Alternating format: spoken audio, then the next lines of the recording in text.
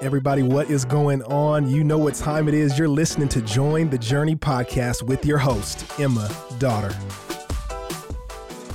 Thanks for joining. I am in the podcast studio with today's Devo writer, Lauren Heiser. Hey, everyone. Lauren, thank you for being here. I would love to get to know you a little bit better and just hear how the Lord has worked in your life. So how did you come to know Jesus? And then fast forward, what are you up to today?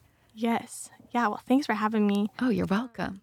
Thinking back to how I came to know the Lord, his work in my life, I really came to know the Lord in high school. I grew up in a Christian household, but that didn't really click for me until I just kind of came to the end of myself, junior year of high school, and was really fishing for approval and popularity. And yeah, I just found myself at a really empty place where I didn't recognize the Lauren that God made. And so he really, through a girl that I went to school with, introduced me to Jesus and what it actually meant to have a personal relationship with him.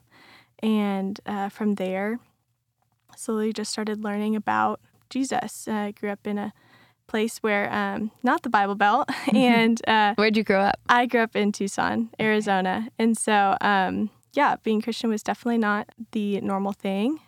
That was edifying to me to learn what Jesus just means in a culture that is going the opposite way. But came to college and knew that I needed community, was craving community. I don't know if I would have called it at that point community, but was craving to learn. And actually a girl older than me at Watermark, started discipling me and got really involved in college ministry, and that really shaped just the course of college and my spiritual development.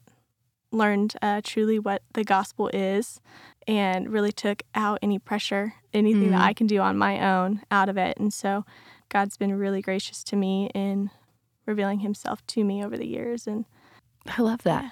And you serve in the college ministry now? And I still serve in the college ministry, which is a huge joy. So fun. I love it. If you know any college students in Dallas, send them Lauren's way. Yeah. What do you do for work? I'm a PA. Yeah, I work down at UT Southwestern. I'm actually a new grad, so way to go. Congrats. Fun. Thank you. You're welcome. Well, you came in with 5 lessons learned from Numbers 30. So what's the first one? Hit us with it. Yeah, so the first thing that I really noticed that stuck out to me was just the value and the importance of keeping your word. We see in verse 2, if a man vows a vow to the Lord or swears an oath to bind himself by a pledge, he shall not break his word. He shall do according to all that proceeds out of his mouth. We just start off with a clear direction for the rest of this passage, and it kind of sets the pace. The Net translation says that the man must do whatever he has promised. Mm-hmm. And as I studied this, I learned vows, they were voluntary promises. So it was a commitment that someone chose. They didn't have to make it to do.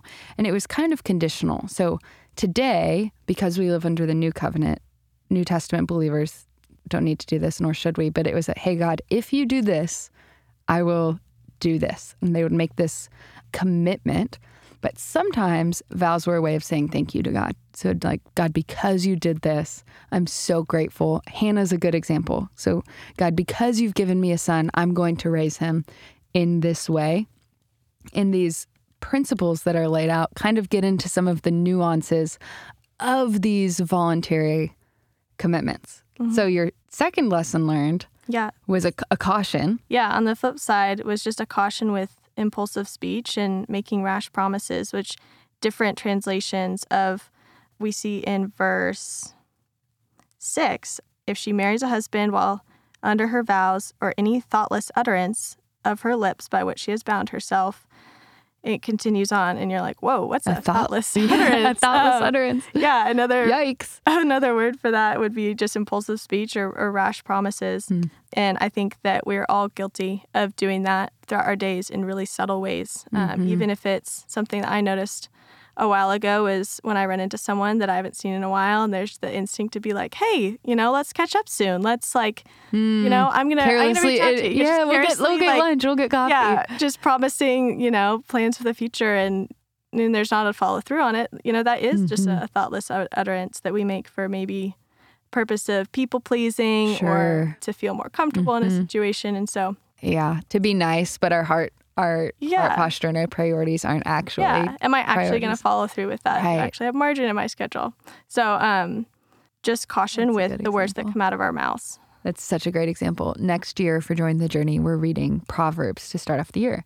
And so the team and I have started working on getting that together. And recently I had to read through all of Proverbs. And I started to notice this pattern emerging of just a caution against loose lips, whether it's gossip, whether it's making deals or loans, or with your children, speaking harshly, like all of these different cautions. And speech is powerful. But I'm getting ahead of us because that's point 5. So number 1 was the value of keeping your word. Number 2 was a caution against being impulsive. What's number 3? Yeah, so number 3, the third thing I observed was just the role of a man of a household, whether it's a father or a husband, to speak up, to be proactive when they hear things.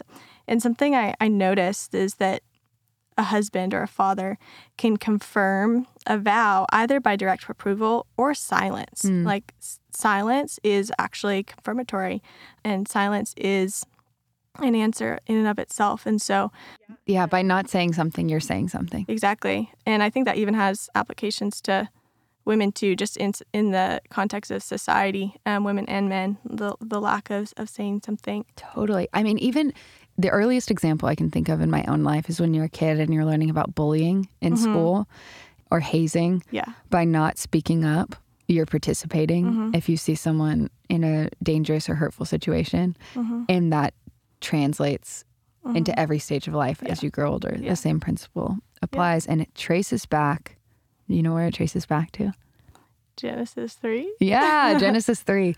When the woman saw that the tree was good for food, a delight to the eyes, desirable to make one wise, she took of the fruit and she ate it, and she gave some to her husband who was with her, and he ate it.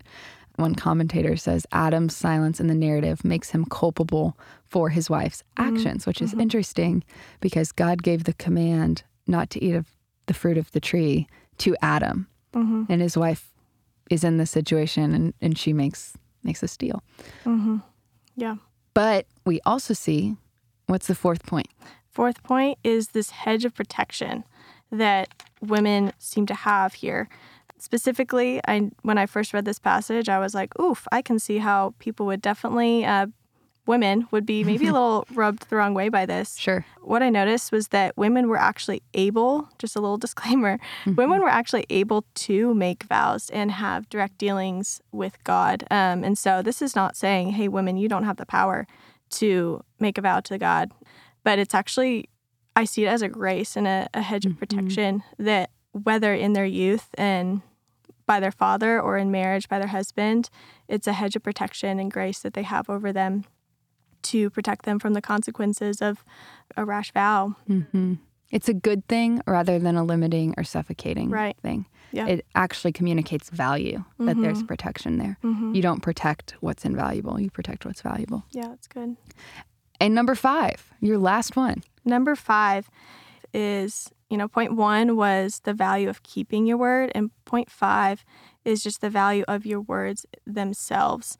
And just thinking about how we live in a culture now where I don't think words have a ton of value, or they're not treated with a lot of value. And often, we don't think about what we say, but just the challenge to be thoughtful and to be prayerful about the words that come out of our mouths when maybe the world around us does not look like that. Yeah, it reminds me of Ephesians 4:29. Let no corrupting talk come out of your mouths, but only such as is good for building up, as fits the occasion, that it may give grace to those who hear. And so this just really speaks as well to the power of the words that come out of our mouths. They have the power to build up or to tear down. So good. It's a good challenge, Lauren, as we close for listeners to think on and evaluate what kind of commitments am I making with my words? Am I keeping them? Like the friend you run into and say, let's get coffee or whatever. And how am I talking to other people, those in my family, those who are my friends, those I work with, and to God? Like, what does that communication look like? Yeah. So thank you for being here. Such great takeaways. Thank you so much for having me. You're This was welcome. fun. And as always, I'm so glad we're all on this journey reading the Bible together. Hey, we want to thank you for listening, and we hope you enjoyed the episode. Did you know that you can help support Join the Journey by rating and reviewing this podcast? And if you're willing, we'd love it if you subscribe, because the more you download, the easier it will be for new friends to find the podcast.